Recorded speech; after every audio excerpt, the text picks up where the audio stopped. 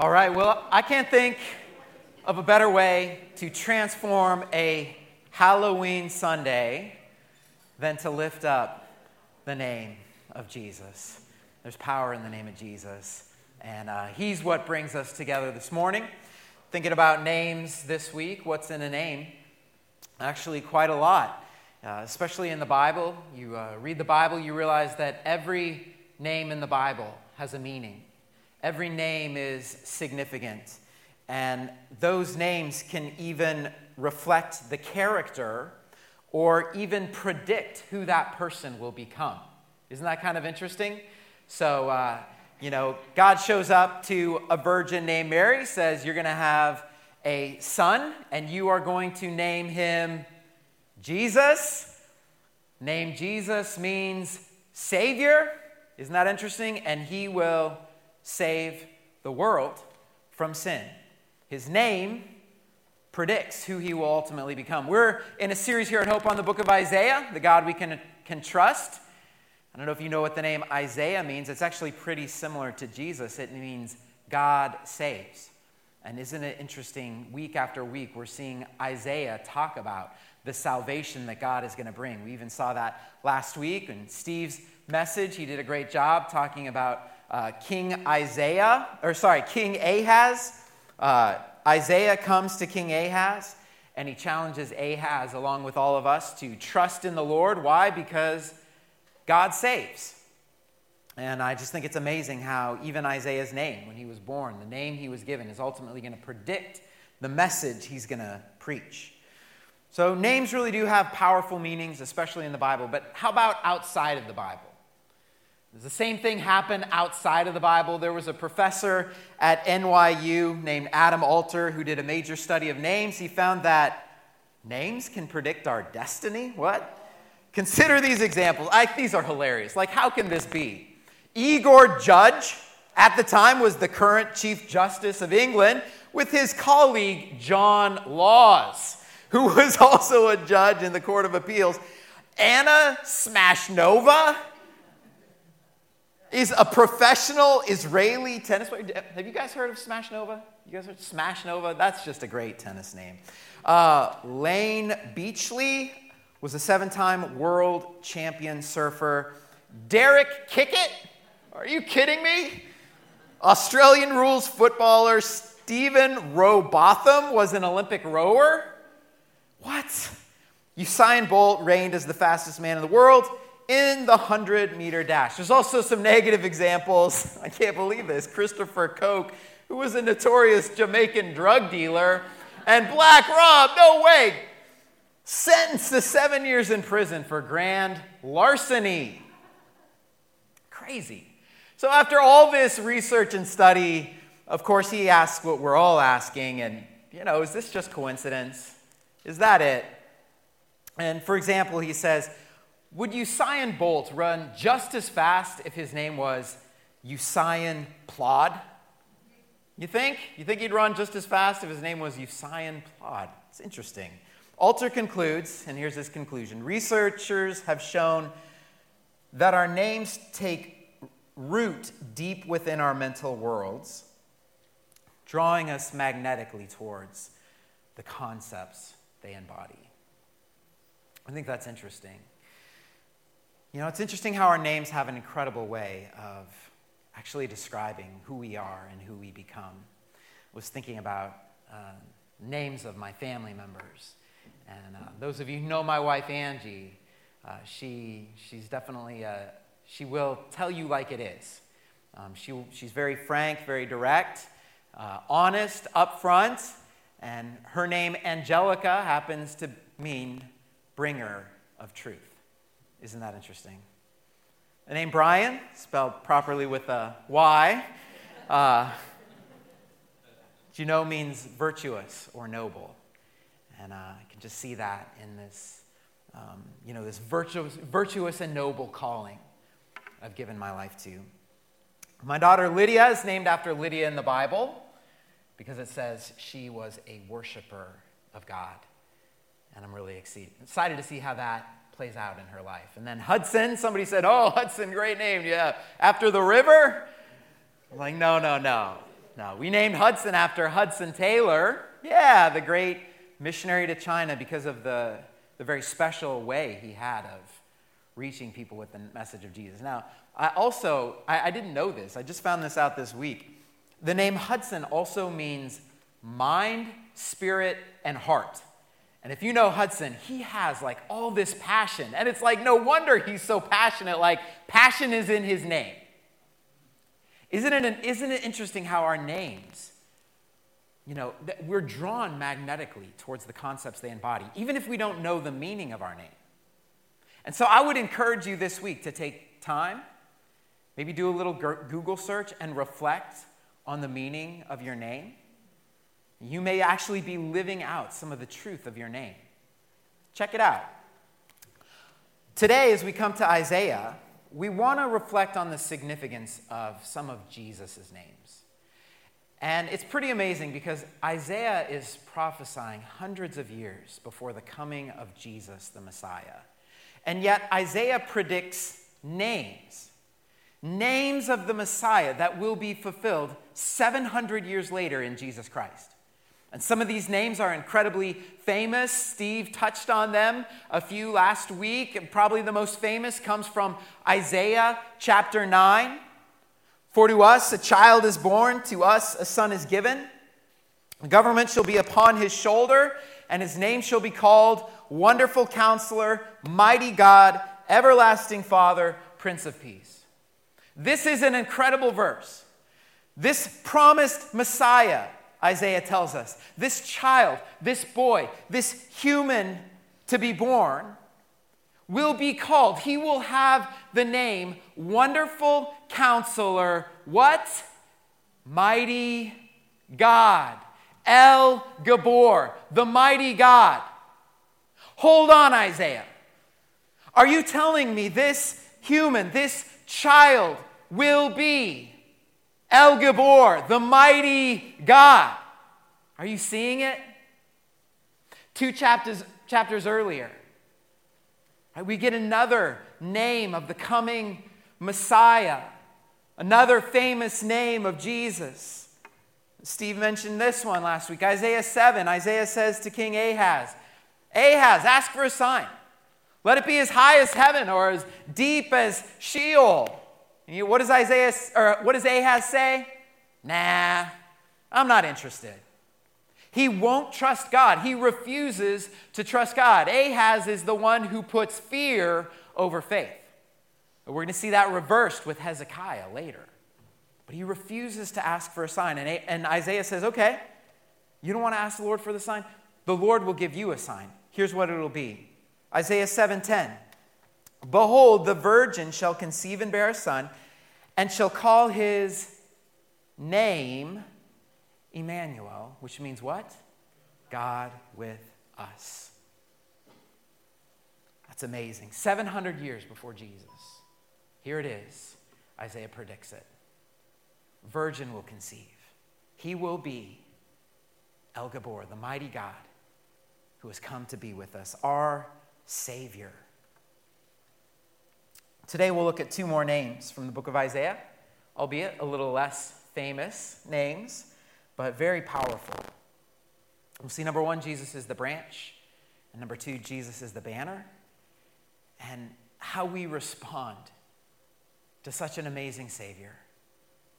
These truths can encourage our hearts today. Isn't it amazing? Jesus has this little 2-syllable name, and yet he brings a really big salvation. And that's what we're going to see. He's a God we can trust. He's the song we get to sing. So if you have your Bible, would you open it up, Isaiah 11?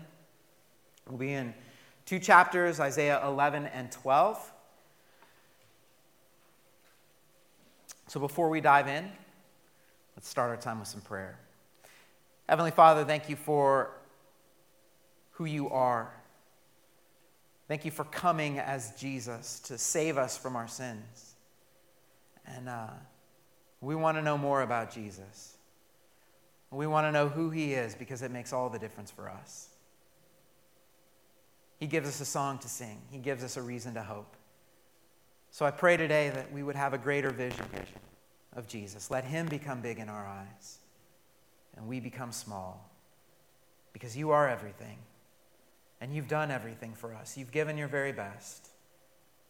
And it's amazing to see what is going to come. So help us today as we study your word. In Jesus' name, amen. Okay, so first name we want to look at here. Jesus is the branch. Jesus is the branch.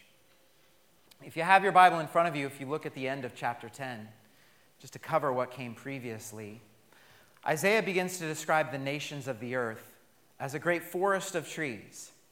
And you can imagine these trees growing and getting taller and taller and exalting themselves above the Lord. And Isaiah prophesies that God is going to come and he's going to cut down every tree in that forest. Every nation will fall. Assyria will fall, their fearsome enemy. He says Judah is going to fall, Israel is going to fall, and nothing will be left of this forest but a field of stumps. It's quite a scene of massive devastation. And yet Isaiah has a vision in the midst of this field. And you can see the vision here in Isaiah 11:1. He says, "A shoot will come up from the stump of Jesse, and from his roots a branch will bear fruit." Is that branch a lowercase b or a capital B? It's a capital B, right? The capital B branch. This is the name here of the coming Messiah. From the stump of Jesse. Who's Jesse? Who? David's father, right? And who's David? King David, the great king of Israel, mighty David. David is the one that God made the promise to in 2 Samuel 7. From your line of descendants, a king will come. He will sit on the throne forever. That's a pretty great king. What king can reign forever? Must be a king that lives forever. But you might go, how's that going to happen? When all that remains of Jesse is a stump in the ground. God is going to cut down this tree and all that's going to remain is a stump. And God says, oh, just you wait.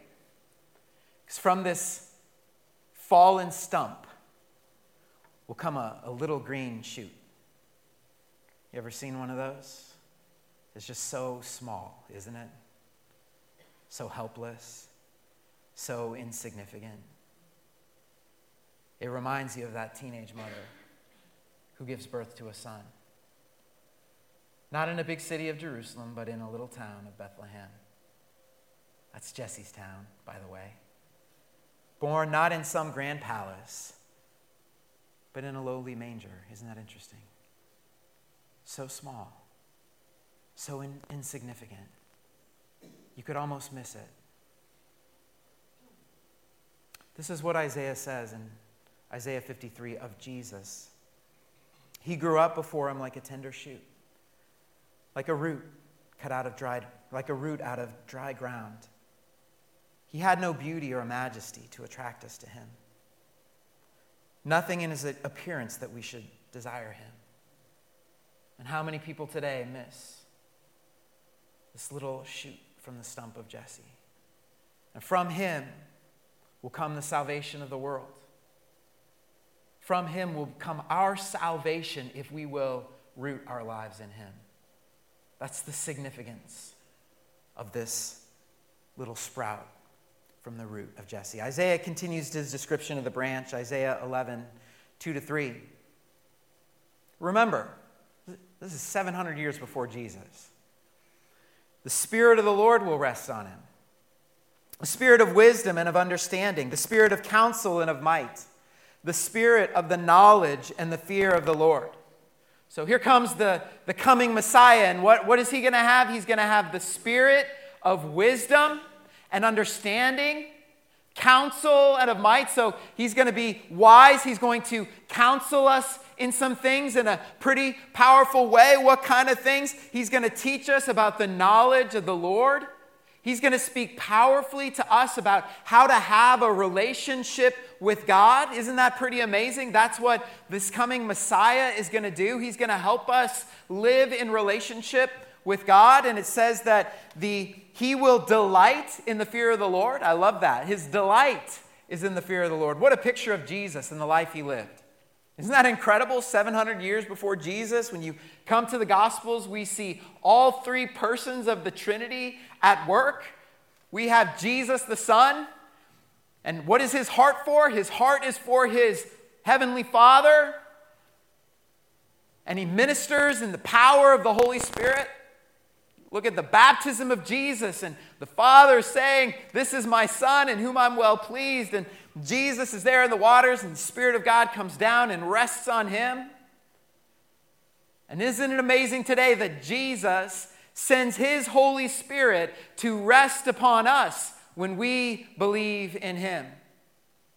Jesus didn't just come to proclaim the truth of a relationship with God. He came to make it a reality in your heart. And the way that this becomes more than just words on a page is when the Holy Spirit comes inside of you and God suddenly becomes real in a new and fresh and powerful way. That's what Jesus came to give you, a living, breathing, active relationship with God. It's the branch. Pretty amazing. Isaiah goes on in verses 4 and 5. He will not judge by what he sees with his eyes, or decide by what he hears with his ears. Isn't it amazing how quick we are to make judgments when we hear something or see something? It says the branch will not do that. He will judge the needy with justice. He will give decisions for the poor of the earth. He will strike the earth with the rod of his mouth. With the breath of his lips, he will slay the wicked. Righteousness will be his belt, and faithfulness the sash around his waist. Remember that little shoot? He grows up to be something pretty awesome in the world. And he will not judge by appearances. All those things that we see, the political power, the celebrity and status and wealth, those will not weigh in his judgments. He will judge the earth with righteousness and justice. He will give decisions for the poor of the earth. Isaiah says he will strike the earth with the rod of his mouth. Isn't it interesting that John picks up that same line in the book of Revelation? Revelation 19:15, he's describing the return of Jesus Christ riding on a white horse, tattoo on the thigh, the whole thing. And he says, coming out of his mouth is a sharp sword with which to strike down the nations. See, the victory over planet Earth will be won, and it will be won by Jesus. And how will he do that? Not with the sword, not with political power, but with the word that comes out of his mouth. He will reign. His gospel will go forward. All nations will come to him. Everything will come under the feet of Jesus. He will have dominion over all the earth. That is our Jesus. In fact, the whole earth is transformed. Isaiah goes on in verses 6 through 9. The wolf will live with the lamb. The leopard will lie down with the goat. The calf and the lion and the yearling together, and a little child will lead them. I love that picture. The cow will feed with the bear. Their young will lie down together, and the lion will eat straw like an ox. The infant will play near the cobra's den. That doesn't sound like a good idea to me. It just seems like a bad idea. The young child will put its hand into the viper's nest. But check this out. They'll neither harm nor destroy on all my holy mountain. Why? What's going to be happening at that time? What does it say? The earth will be filled with the knowledge of the Lord as the waters cover the sea. What an amazing picture. I don't think we've ever seen anything like this. Isaiah describes here. Our family has a pretty crazy backyard, a lot of wildlife back there. You know, we have the mice, the squirrels, the bunnies, the groundhog, the deer, the foxes, birds. I mean, what do you think got us through the pandemic? I mean, it's like Animal Planet out there. It's just crazy, all the things that happen. And we had our Kids have their binoculars, and they're looking out back there at all the things going on. Actually, during that summer, a doe jumped our fence, and a baby fawn was born right in our backyard. Pretty special. And it was just the cutest, littlest thing I've ever seen. And we named this little fawn Cookie. And it just so happens, though, that the house next door, there's a fox den.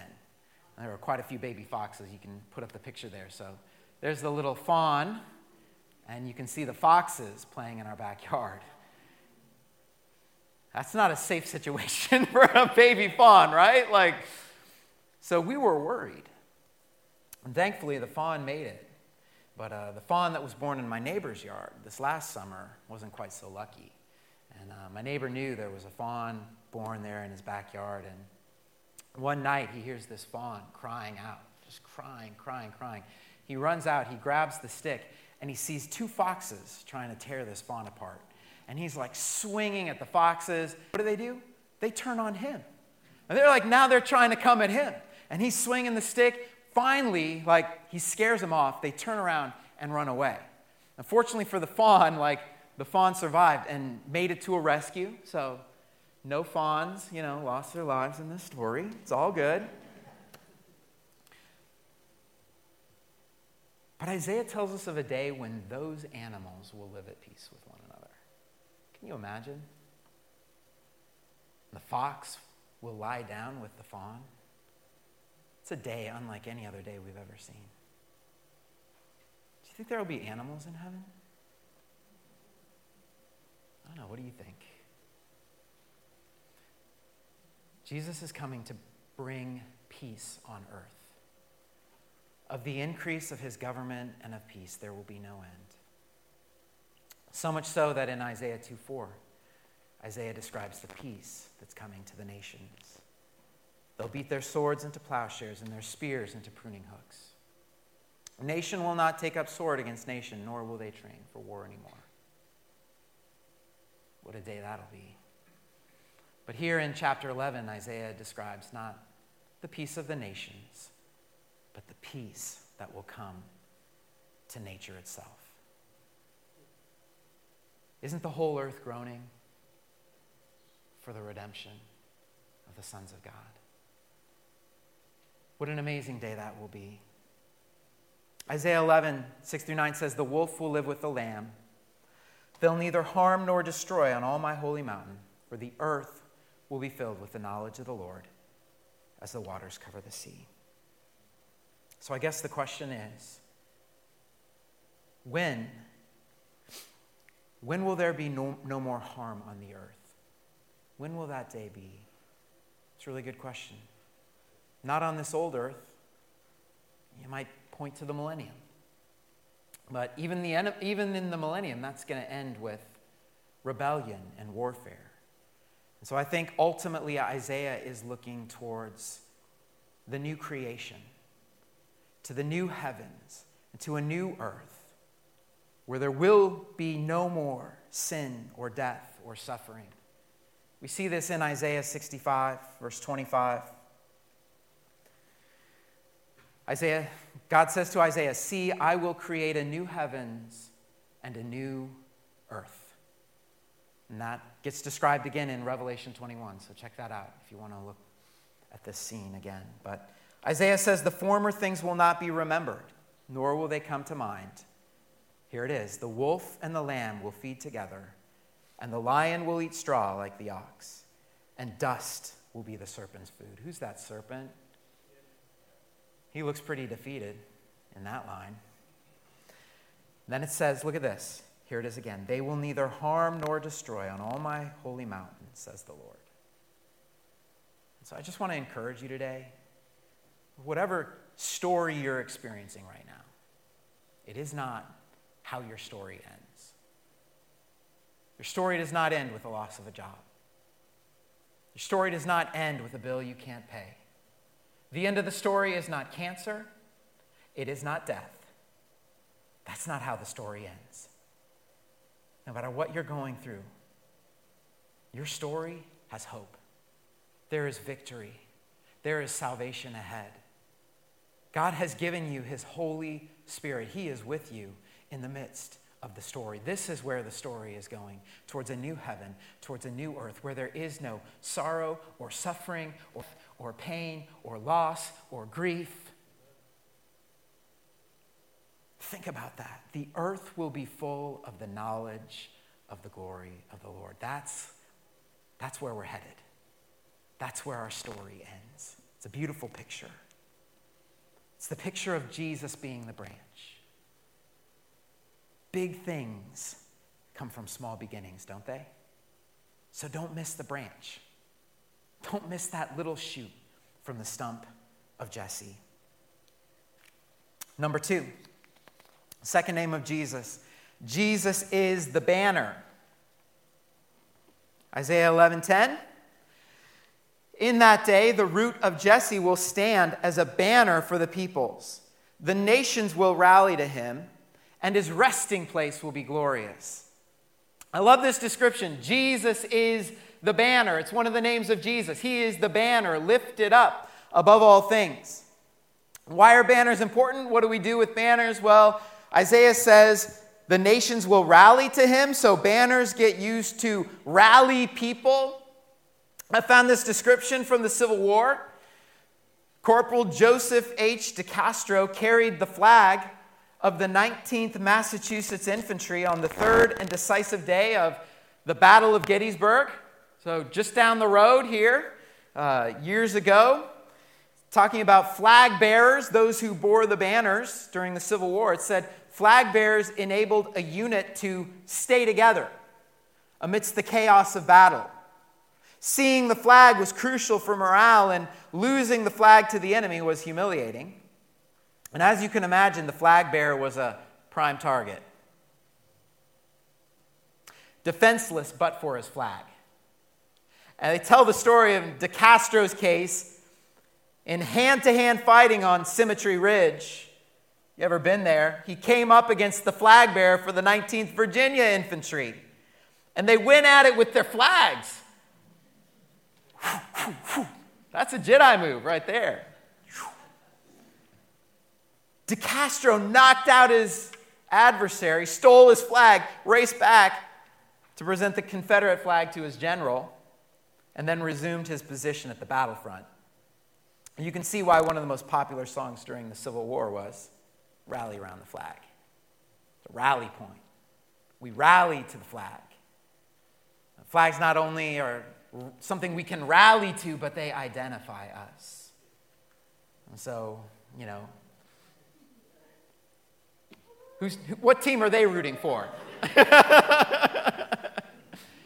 What team are they rooting for? Help me out. Eagles. How do you know? The flag, the banner. Our banners identify us. I brought a little bit of banner of my own.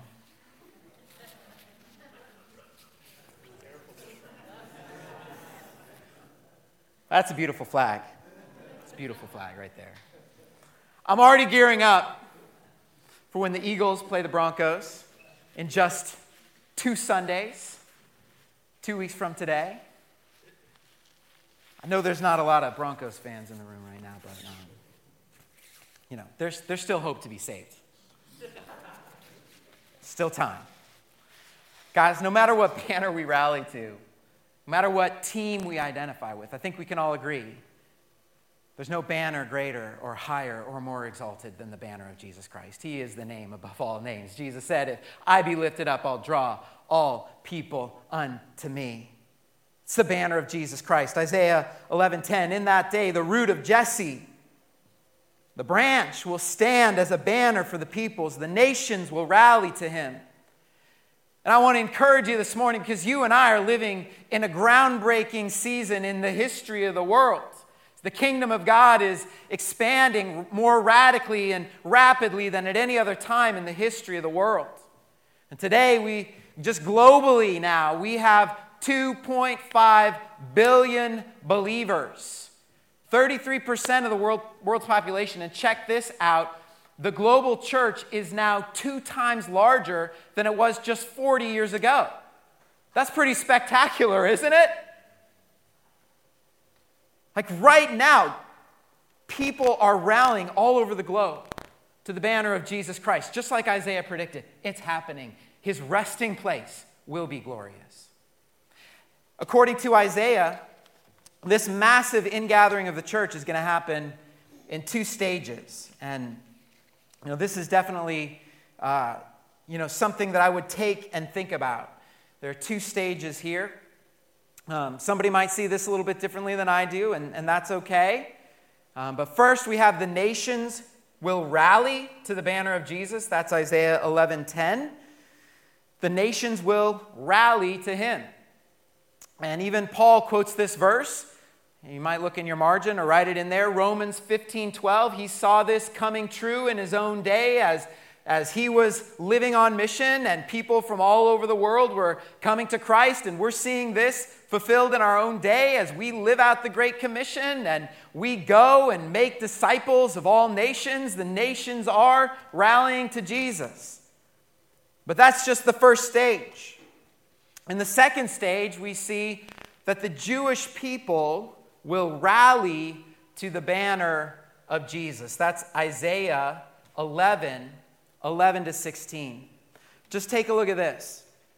In that day, the Lord will reach out his hand a second time to reclaim the surviving remnant of his people from Assyria, from Lower Egypt, from Upper Egypt, from Cush, from Elam, from Babylonia, from Hamath, and from the islands of the Mediterranean.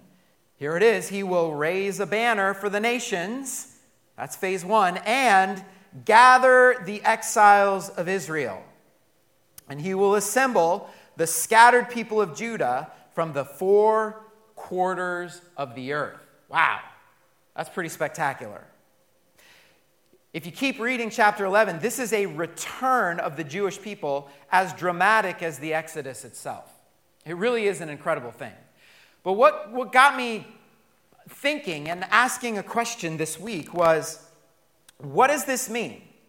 In that day, we're looking at a day, a future day, the Lord will reach out his hand. Future to Isaiah now. The Lord will reach out his hand, what? A second time.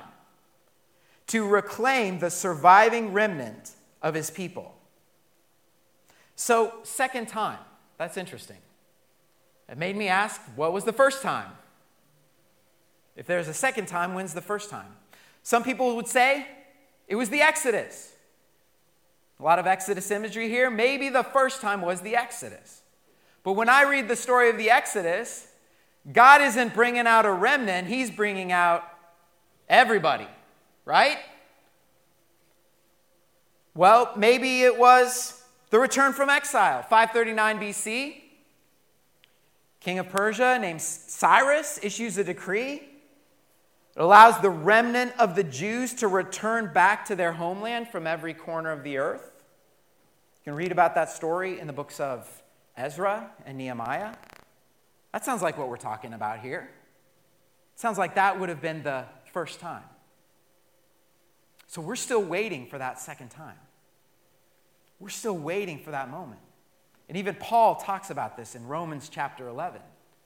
He talks about after what he calls the time of the Gentiles.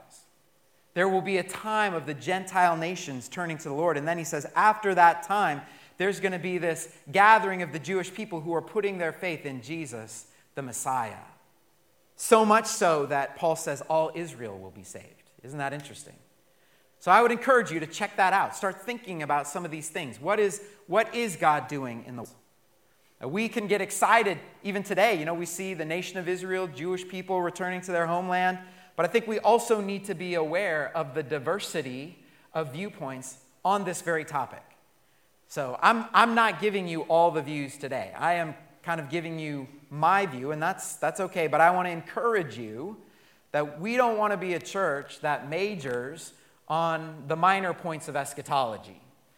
We want to major on the majors, and the major point here is Jesus is the banner. He's our rallying point. He's our cry. We're coming to Jesus. We're taking the name of Jesus to the nations. We identify with Jesus. We're not afraid to raise the flag of Jesus in our workplace or on our school campus. That's the major point here. He is our banner. He is our victory. That's the name of Jesus. And so what is our response? I love this. This is our response today. I hope you're excited. I hope you're inspired, encouraged by the truth of who Jesus is, because today we want to celebrate the name of Jesus with songs of praise. It actually puts a song in our heart when we think about who Jesus is. Does it put a song in your heart today when you think about who Jesus is, the salvation he's going to bring? It does for me. I think about 21 years ago, young Brian, big sideburns. Got to see the pictures. On my wedding day, I was so excited to marry Angie, I wrote her a song. Truly, right in the middle of the wedding ceremony, I got up, I sang her a song. I am not singing any songs for you today.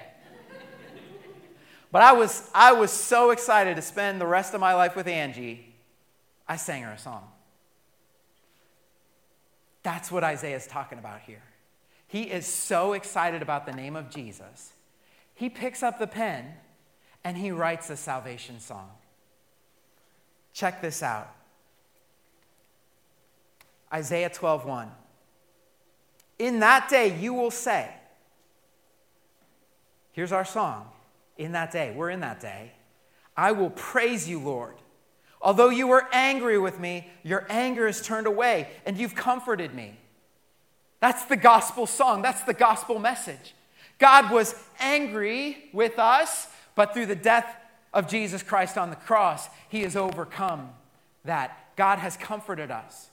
He's brought his peace. We have peace with God. That's the good news of the gospel. Isn't it amazing? We have a song to sing because our God loves us, because he saved us from our sins. We could sing unendless songs of praise because of what God's done for us today. And then Isaiah, in his song, he sings, surely God is my salvation. I'll trust and not be afraid. Our kids are memorizing this scripture today. Isn't that amazing? Star's pretty awesome lining things up like that. I hope we all memorize this verse because this really is the theme of Isaiah. Surely God is my salvation. I will trust. He's the God we can trust, and I will not be afraid. That's our song.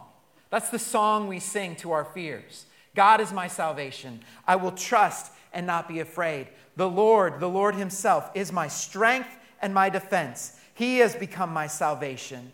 I look at this line, with joy you will draw waters from the well of salvation. Hallelujah.